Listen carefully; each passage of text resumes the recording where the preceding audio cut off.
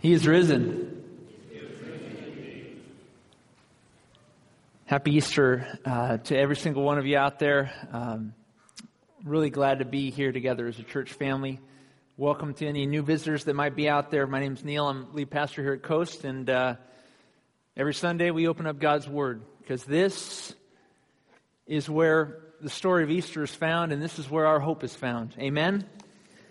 And so if you have a Bible, turn to Mark chapter 8. If you don't have a Bible, there's a Bible right in front of the pew in front of you. Grab that red book and turn over to Mark chapter 8. It's in the New Testament, the second book in the New Testament, Matthew and then Mark chapter 8.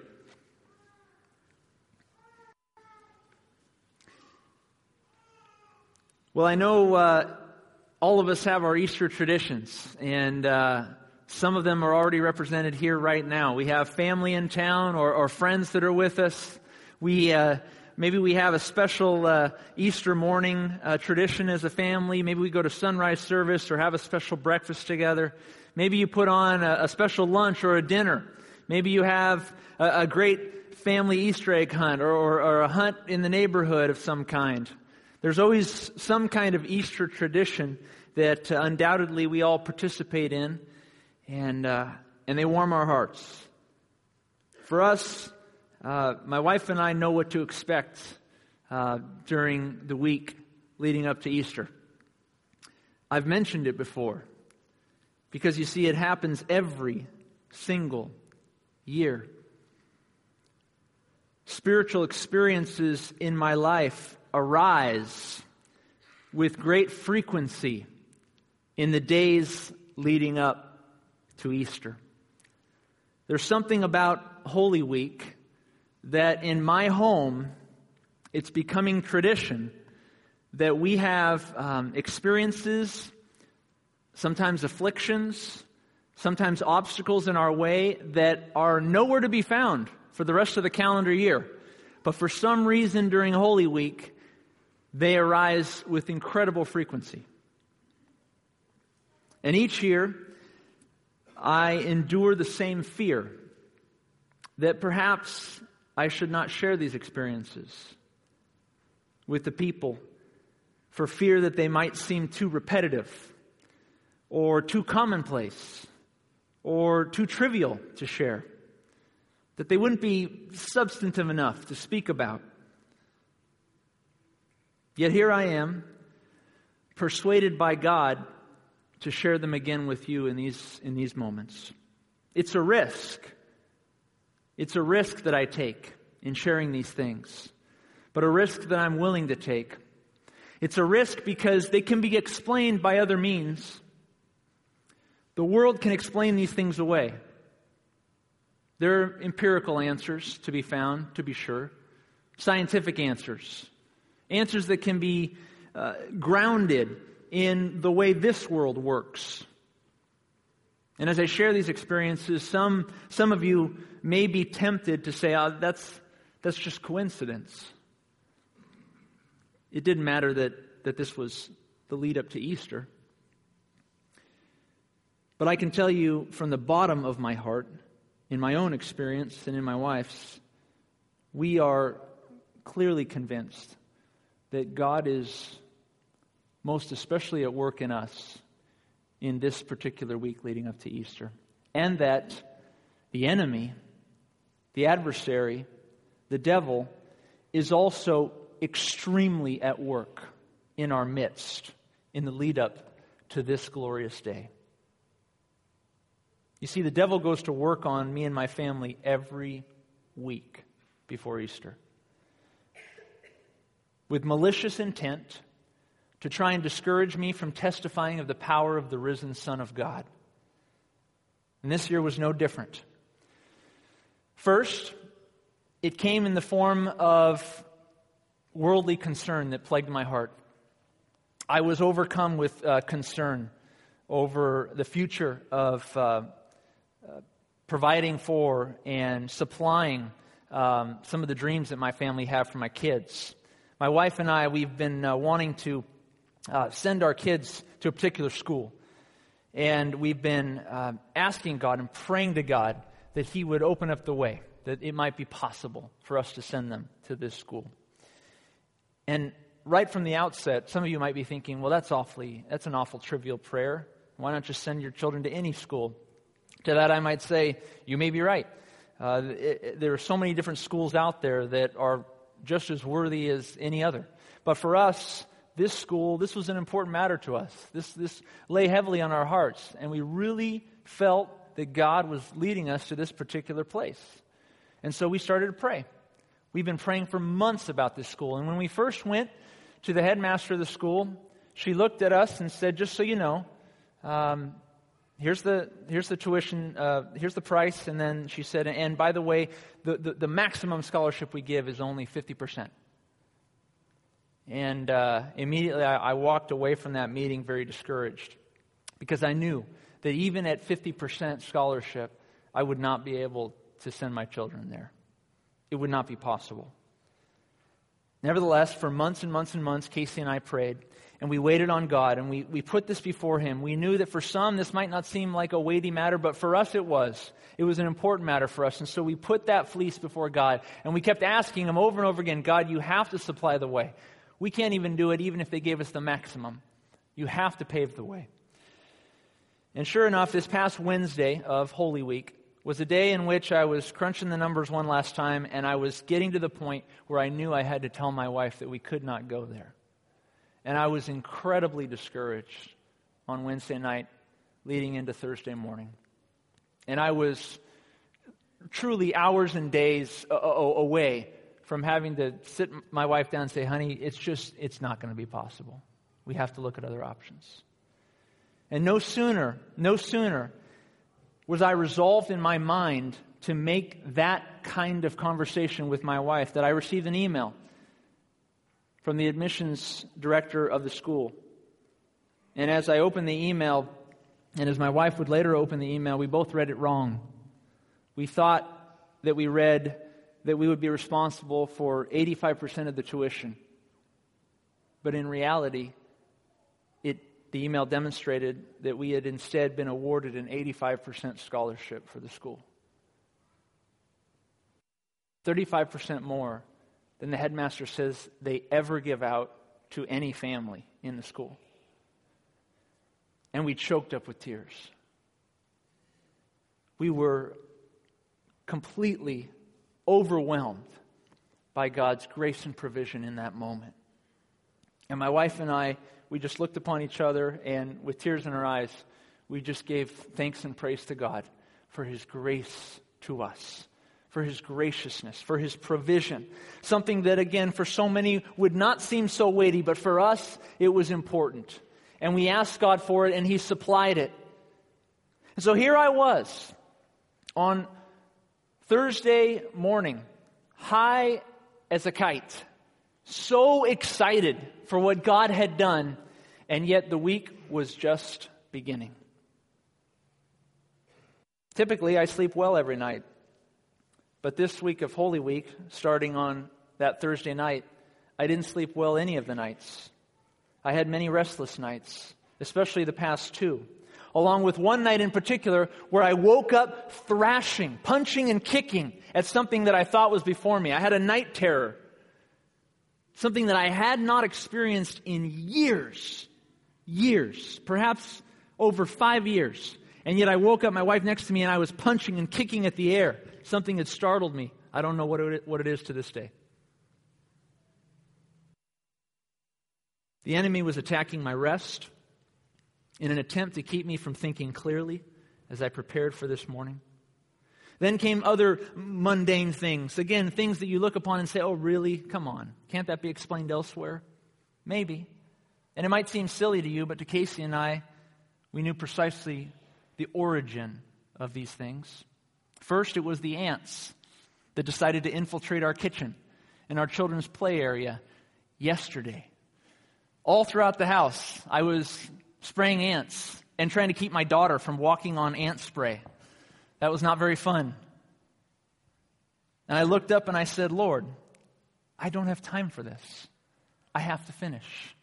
I have to put the final touches on this message. Then it was the children's behavior. which for most of the week was remarkable. But then came Saturday, and me losing my temper and raising my voice at them over and over again for childish behavior on their part. Enter in feelings of failure and shame. What kind of father am I who reacts to his children in this way? How can I preach tomorrow when I'm such a hypocrite? And then, putting my head to the pillow late last night, having just dozed off to sleep, then it came, perfectly timed.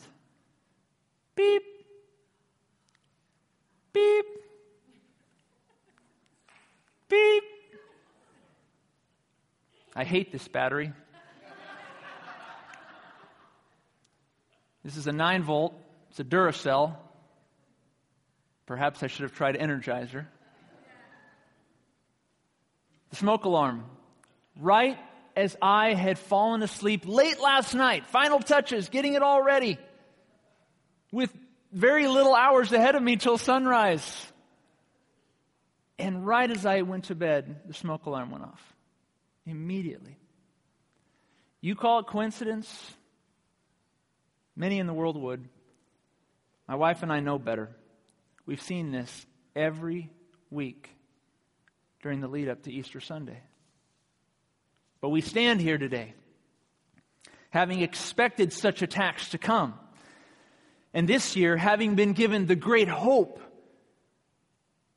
of God's provision and power as He displayed to us in the blessing of the scholarship to the school. You see, the devil was not the only one at work this week. The Lord was paving the way to Sunday, and God was giving us strength. We were ready for it. We were aware of it. We knew the risks would come, but we were readying ourselves for those risks.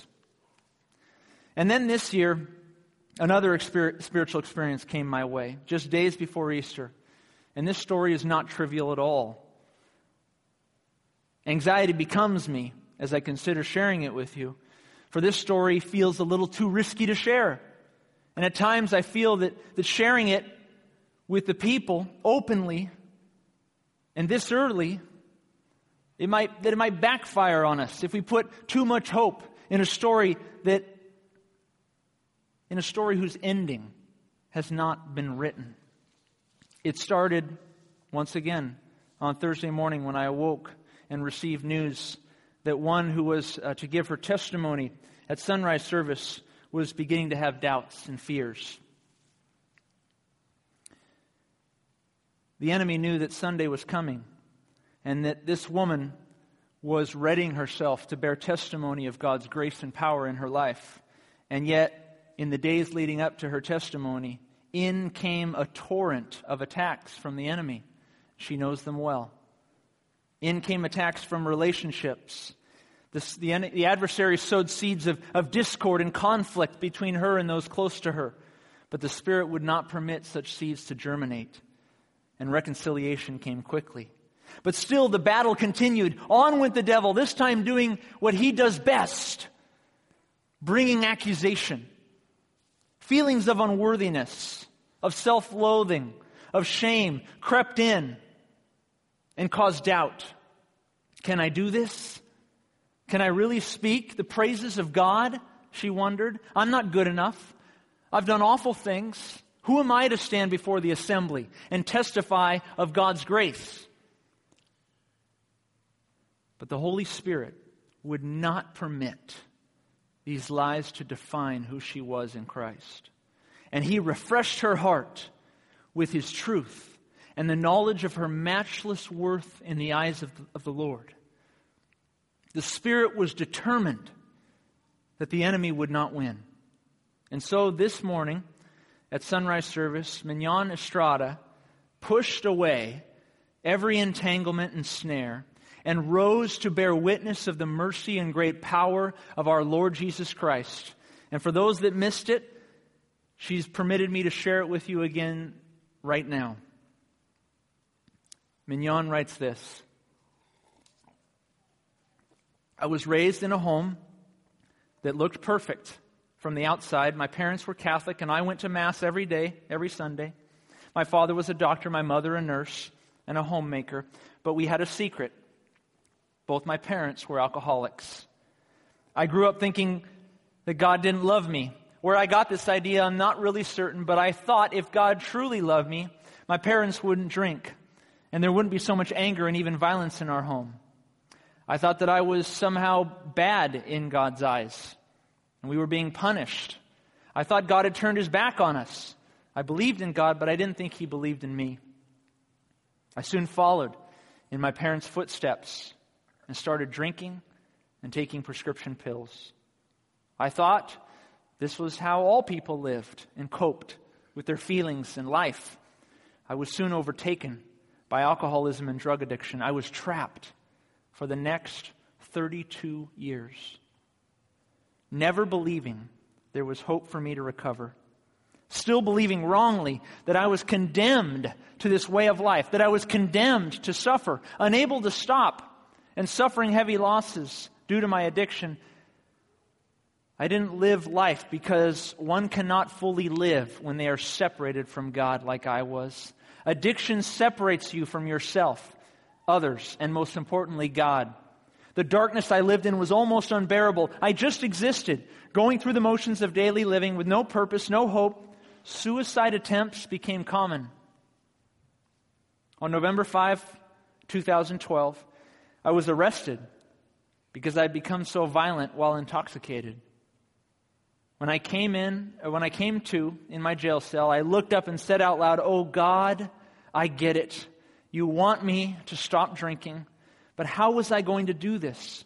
So many of my church family came to visit me while I was incarcerated. The leader of my Bible study, Mary Ann, came every weekend. My pastor came. The elders came to give me encouragement. I began reading my Bible daily, and I wrote letters to God.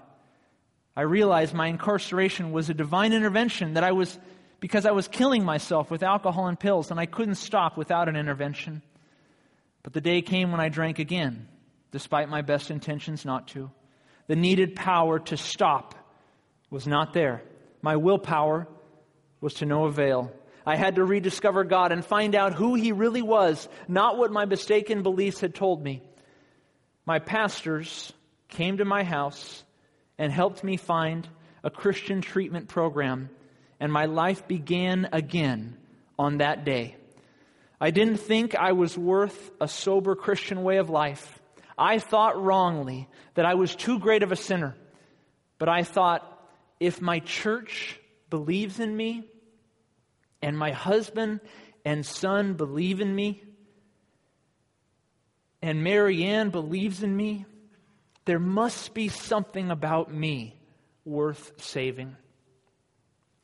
One night as I was lying in bed, I asked God to come to me. I told God that it says in the Bible, if I seek you, you will come into my heart and mind and help me and give me strength. A few days later, I was standing in a worship service singing, and it came to me that my heart and mind had been transformed. I wanted to live a Christian life. I wanted to follow Christ. So much joy poured into my soul. I realized that God had been with me all along. I realized that I was saved through faith in His Son, Jesus Christ. I realized that He was merciful and had removed my addiction through His grace. I am eternally grateful to the Lord and my church family.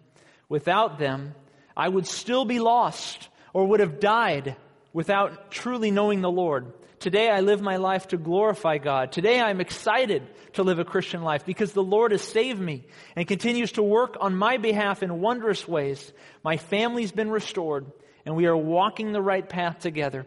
I have plans to get my master's in social work so I can spread the good news by helping other women who are struggling in darkness. Today, I can be a good example to my 8-year-old son and my husband. My heart and my mind have truly been restored, and I share my joy with all of you. Thank you, Coast Bible Church family. Thank you, God, for sending your Son to die for me so my sins would be forgiven.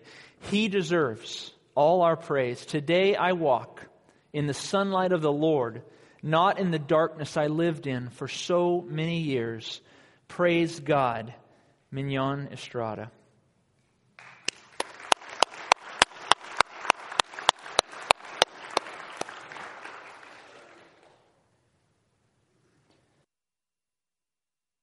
Such an encouraging, personal story of God's grace.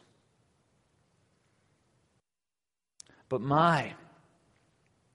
oh my, says the world.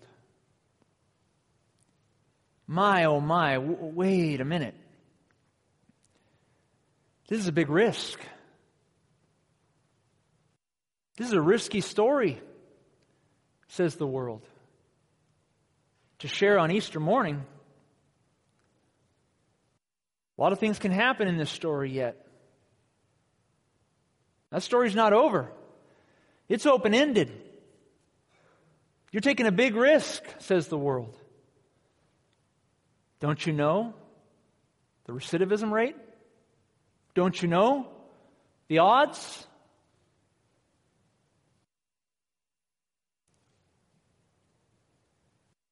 The world is wary of the risks. There was a time when I was risk averse. There was a time when I would be exceedingly hesitant to share a testimony like this without a longer track record, without many years, maybe decades under someone's belt. There was a time in which I was scared to showcase moments of God's grace and mercy and power because I wanted to wait long enough to see if the risk would go further away. Because after all, I can control that. I can control how much time I allow between the falling into sin and that person standing before us today and bearing witness of God. I can control that risk. I can push it out years and decades to make sure that whoever we bring up before Coast Bible Church, that their testimony is solid and secure and will never go awry. But then I saw the risk that God took on me and on us. And how much He embraced that risk. How He didn't put years and decades between us, but how He pulled us all in and said, I'm going to take a big risk with you.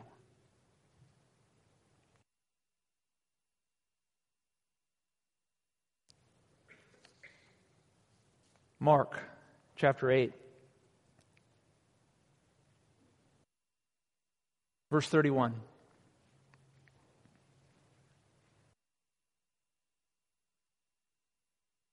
Four episodes. See if we can get to all four. Where Jesus speaks of His resurrection. And look at it through the eyes of risk. Verse 31 of Mark 8. And He, Jesus, began to teach them that the Son of Man must suffer many things, be rejected by the elders and the chief priests and the scribes, and be killed, and after 3 days rise again. And He spoke this word openly. He told the disciples and those around Him that this is what's going to happen. I'm going to suffer, I'm going to be rejected, I'm going to be killed, and 3 days later I'm going to rise. He spoke this word openly, but then Peter took Him aside and began to rebuke Him. And when He had turned around and looked at Peter, He rebuked Peter, saying, "Get behind me, Satan, for you are not mindful of the things of God, but the things of men."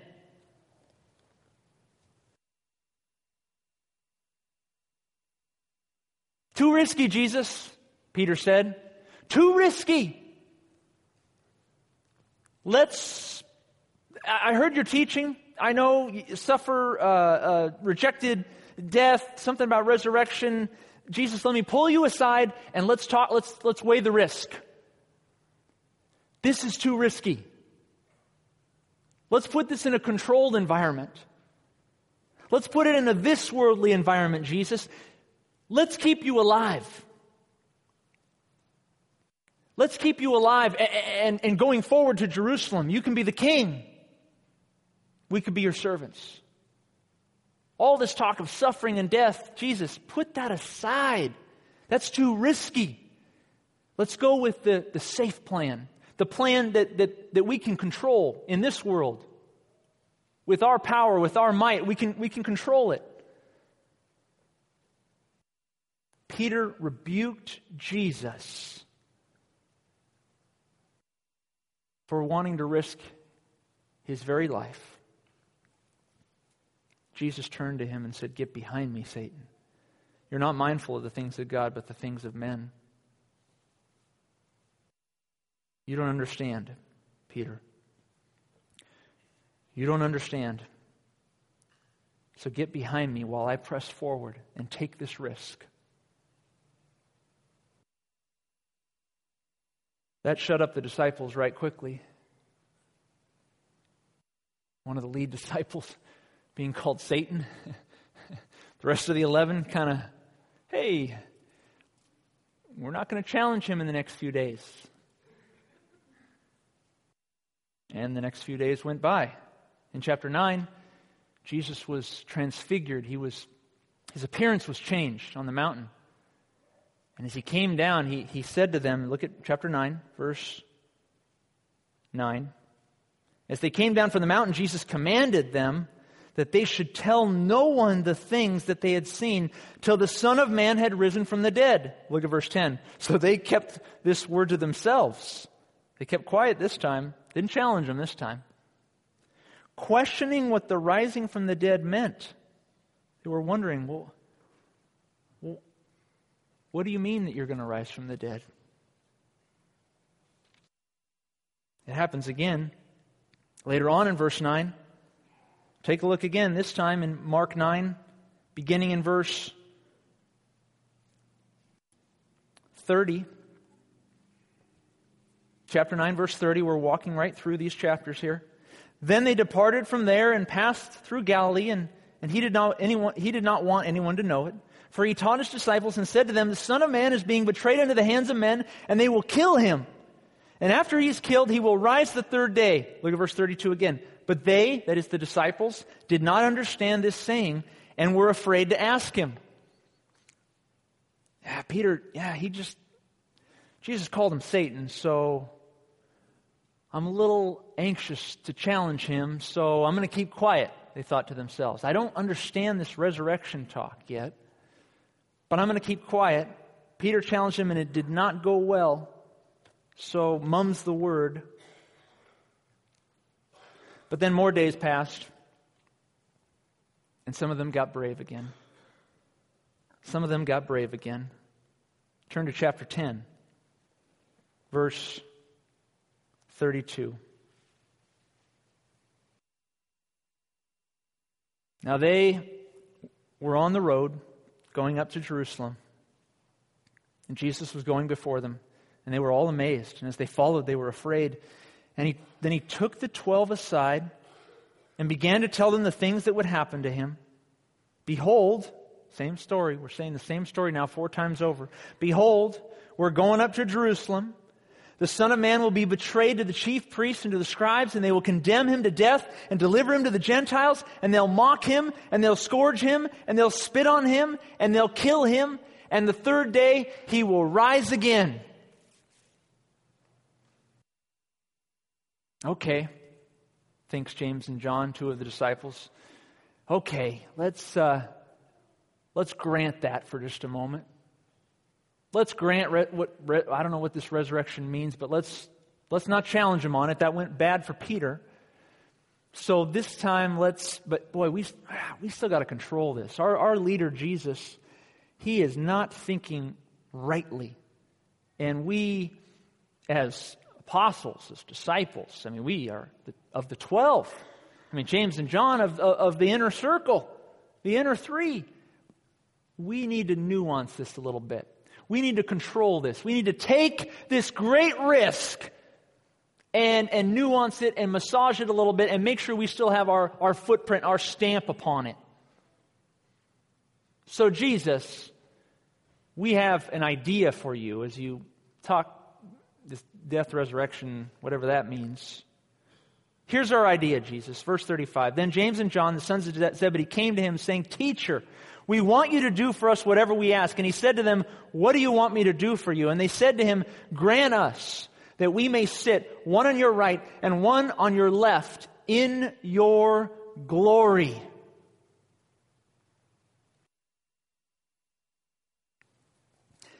Jesus,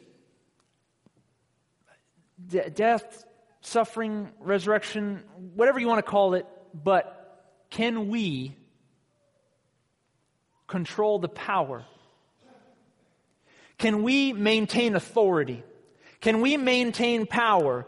Put us in power alongside you. We can right this ship on our own, in our own strength. You don't need to risk everything. I know you have a plan in mind, but bring us with you, that with our power, with our strength, with our might alongside you, we can nuance this just enough to maintain control. There's too much risk. There's too many factors that are unforeseen. We don't know how this might go, so put us on the right and on the left, and we'll make sure the ship steers straight. Don't risk everything, Jesus. Don't risk everything.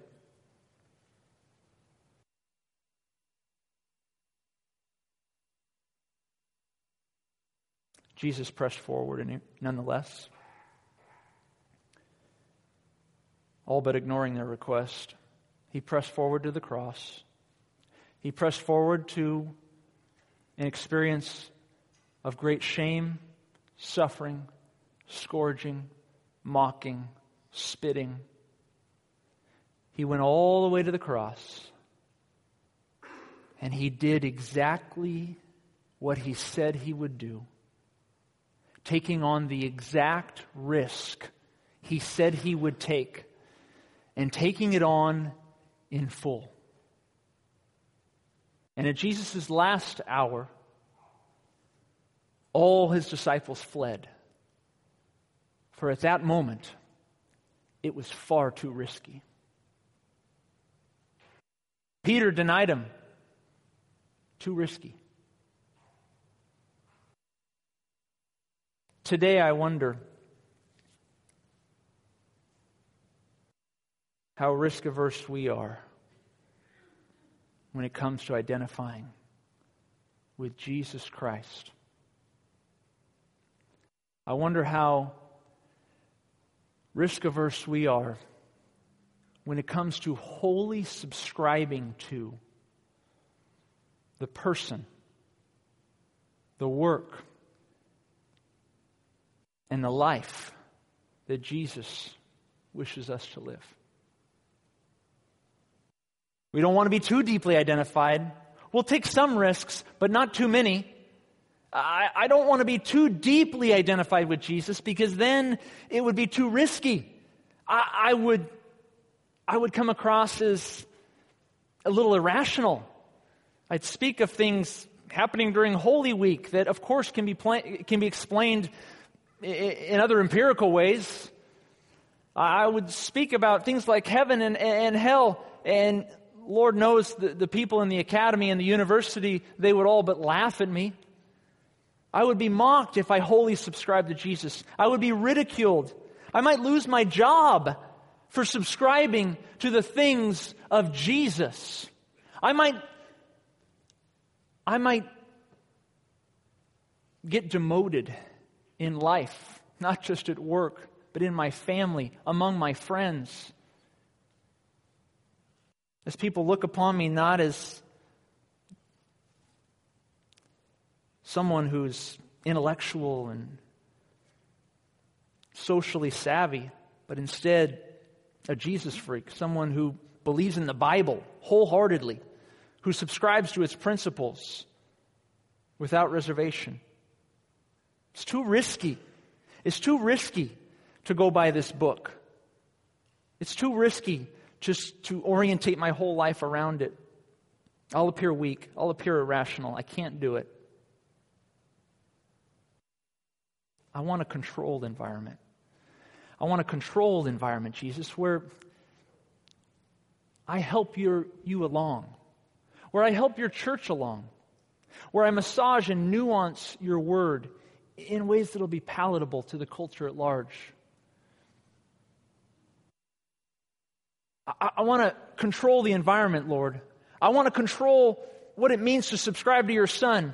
I know that you speak about leaving all to proclaim your gospel, Lord, but surely, can I maintain my current way of living? Can I maintain my current lifestyle? I like the car that I drive. I like the house that I live in, Lord. I like the world.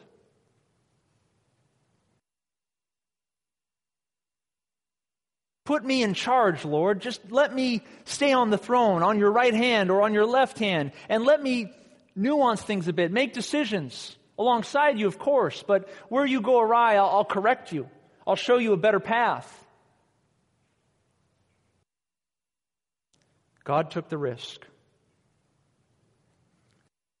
He took the plunge. He sent His Son to die, risking everything. And from a worldly viewpoint, on that fateful day when Christ died, it looked like Jesus had lost. The disciples, the women, the people of the land, there was nothing but sorrow for Jesus' followers.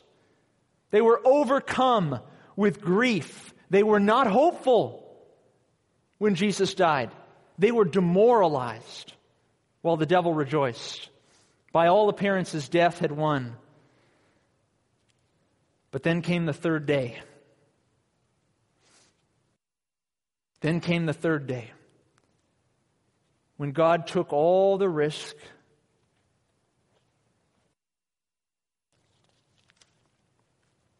and demonstrated that all of that risk, great as it was, that every bit of it was worth it. Now, on the first day of the week, John 20, Mary Magdalene went to the tomb early, while it was still dark, and saw that the stone had been taken away from the tomb. And she ran, and she came to Simon Peter and to the other disciple whom Jesus loved, and said to him, "They've taken away the Lord out of the tomb. We don't know where they've laid Him." Peter went out, and the other disciple, and they were going to the tomb, and they both ran together, and the other disciple outran Peter and came to the tomb first. And he, stooping down, looked in, saw the linen cloths lying there, yet he did not go in. Then Simon Peter came, following him, and went into the tomb, and he saw the linen cloths lying there, and the handkerchief that had been around Jesus' head, not lying with the linen cloths, but folded together in a place by itself. Then the other disciple who came to the tomb first went in also, and he saw and believed. Then the disciples went away again to their own homes. But Mary stood outside the tomb weeping, and as she wept, she stooped down and looked into the tomb, and she saw two angels in white, sitting one at the head and the other at the feet, where the body of Jesus had lain. Then they said to her, "Woman, why are you weeping?" And she said to them, "Because they've taken away my Lord, and I do not know where they've laid Him." But when she said this, she turned around and saw Jesus standing there, and did not know that it was Jesus. And Jesus said to her, "Woman, why are you weeping? Whom are you seeking?" And she, Mary, supposing Him to be the gardener, said to Him, "Sir, if you've carried Him away, tell me where you've laid Him, and I will take Him away." And Jesus said to her, "Mary." And she turned and said to Him, "Rabboni," teacher.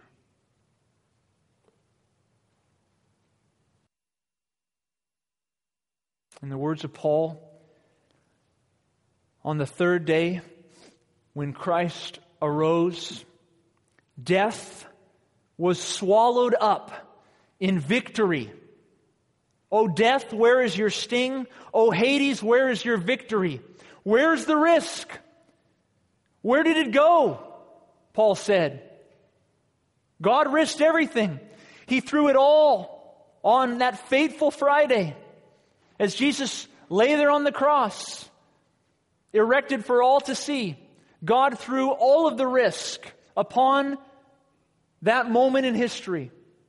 And yet 3 days later, Jesus rose from the grave, and Paul can say, death has been swallowed up in victory. Oh, death, where's your sting? Oh, Hades, where's your victory? Where's the risk now? There is no risk because of the resurrection. There is no risk because of the resurrection. Had it only been death, the risk would have been great. It would have been overwhelming. And it would have swallowed up the person of Christ. But there was not just only death. There was death, then there was burial, and then there was resurrection. And because there is resurrection, there is no risk. There is no risk in resurrection. Romans 6:5. For if we are united together in the likeness of His death, certainly we shall be united together in the likeness of His resurrection. If we're united in His death, certainly we'll be united in His resurrection, Paul says. With certainty, we will rise as Jesus rose. 1 Corinthians 15, verse 20, our memory verse, and beyond.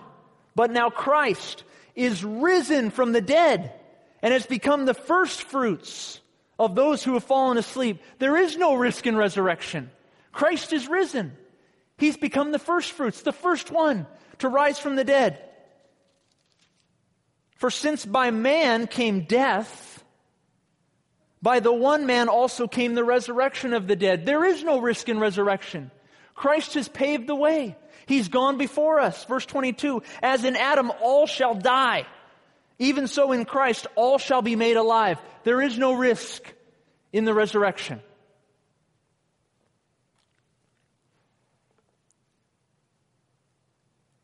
God knew what was coming on Sunday morning. And so He took what in the eyes of the world was the greatest risk of all, putting His Son on the cross, knowing full well that His Son would come off that cross and would show Himself alive. Alive. There is no risk in resurrection.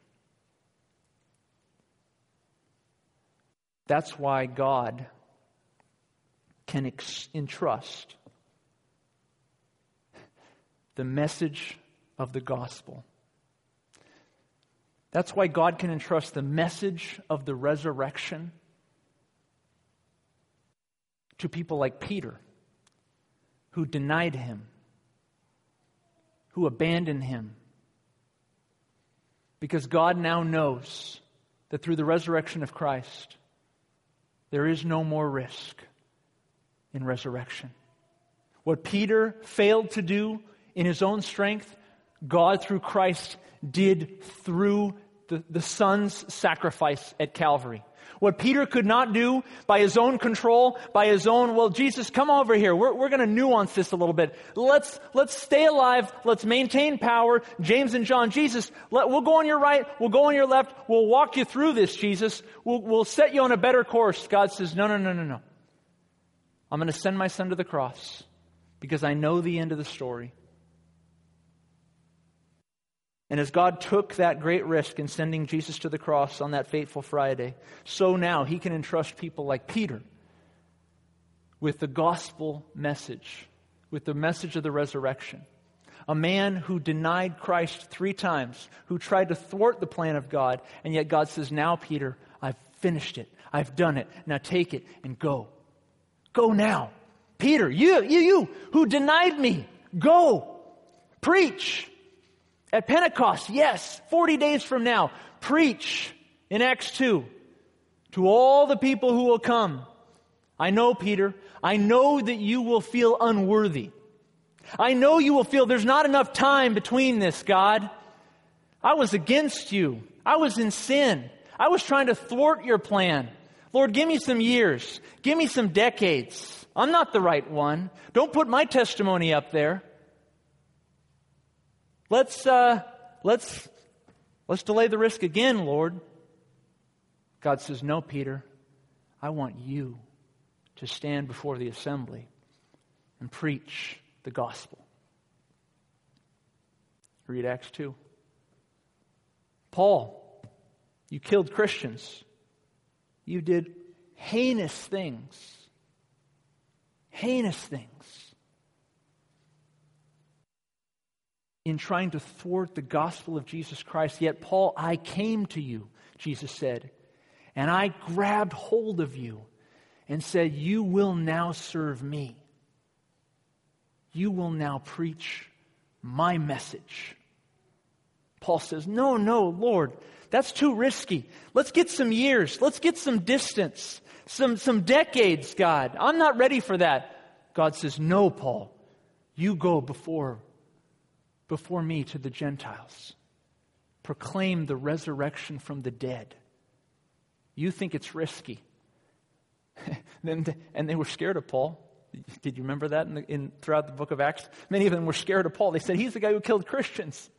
And Paul yet came to them and said, I know, great as a sinner as I am, yet I have been saved by the blood of Jesus Christ. And the risk, the distance that I wanted between me and the Lord, and Lord, let me pay my dues for a while. Let me get some years under my belt. Let me mature and persevere and endure. And then after decades of service, when I'm well prepared, when there's no risk at all that I'm going to fail, then let me go.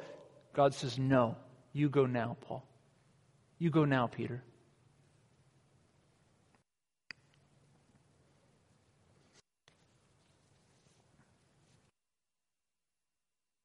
We've closed with a passage from 2 Corinthians 1. Please turn there if you're able to. 2 Corinthians 1.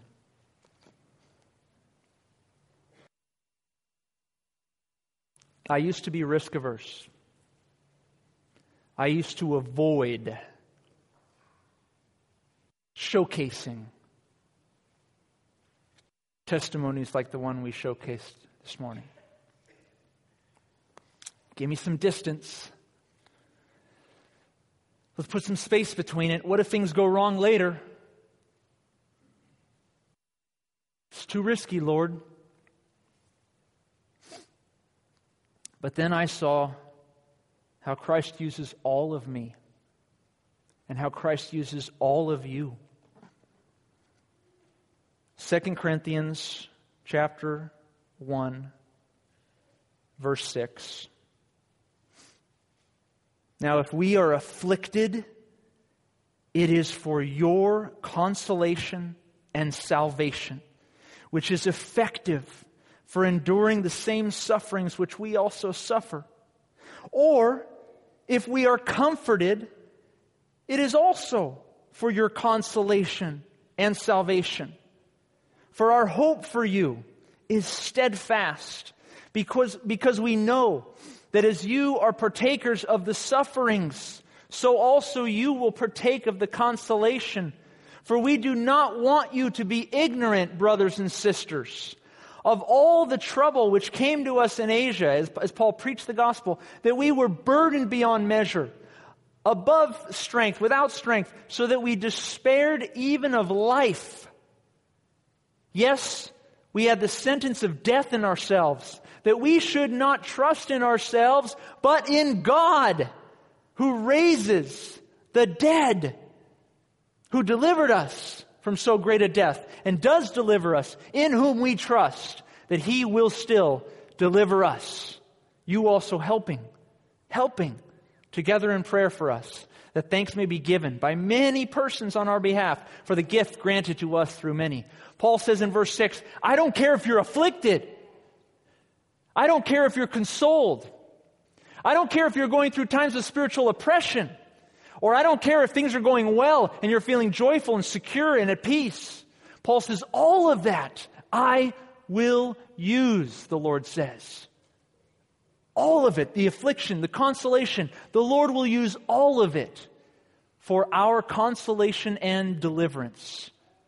To console us, to deliver us, to help us to identify with one another in this life and in what God is doing in and through us. And our hope is steadfast because we know, verse 7, that as we partake of the sufferings of the people around us, as we showcase those sufferings and the trials and the difficulty and we showcase that great risk, when we pray for the one who has cancer and say, God, please heal them, what a risk. We might be proved to be wrong when God doesn't heal. We might be looked upon as a community that prays for things that never transpire, and yet, nevertheless, we showcase it. We throw out the risk before God and say, God, here's our sufferings. We know that as you partake of the sufferings, you also will partake of the consolation. Paul had the sentence of death in him, verse 9. He felt like dying. That he should not trust in himself or in those around him, but in God who raises the dead. Friends, my earnest desire this Easter morning is that we would look upon the great risk that God the Father took in sending His Son to the cross. That we would look upon that risk and let it be the impetus, the driving motivator for you and I to come forward in the assembly and with open arms to say, this is who I am. This is where I've come from. These are the dark paths I've walked. This is how God has brought me through. This is where I am now through these sufferings, these afflictions. But here I am consoled.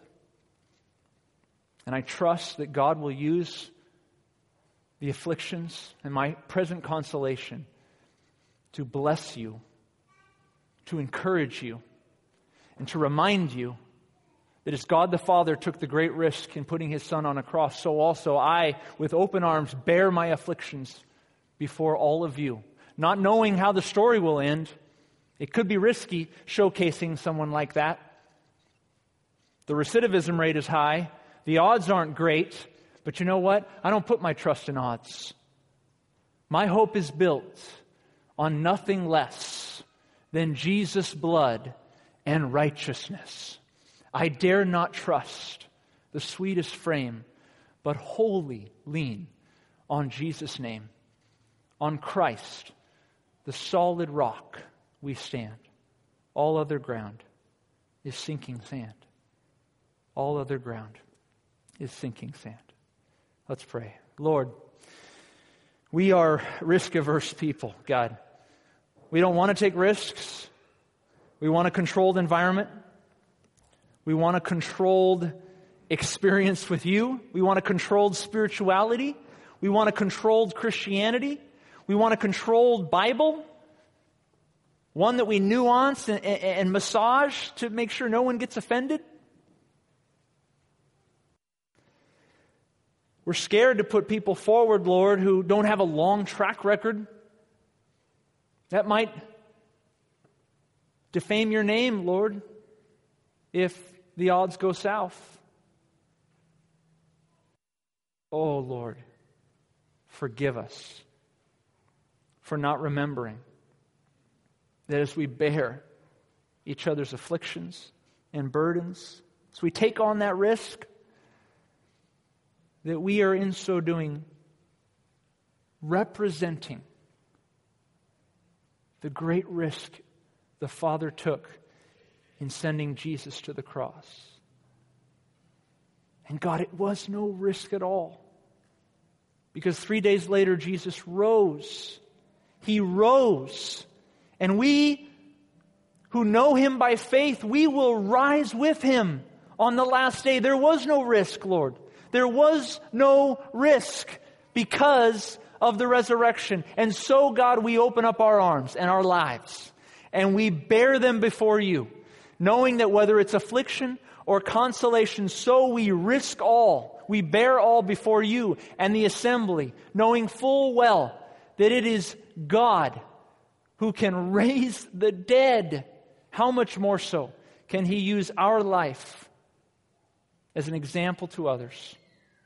God, I pray that you would use our afflictions, use our times of consolation to encourage and bolster one another, that we would not be risk-averse people, but that we would bear it all for Jesus' sake. Give it all up in His name. Take every risk because Jesus took every risk for us. In His name, we pray this thing. Amen.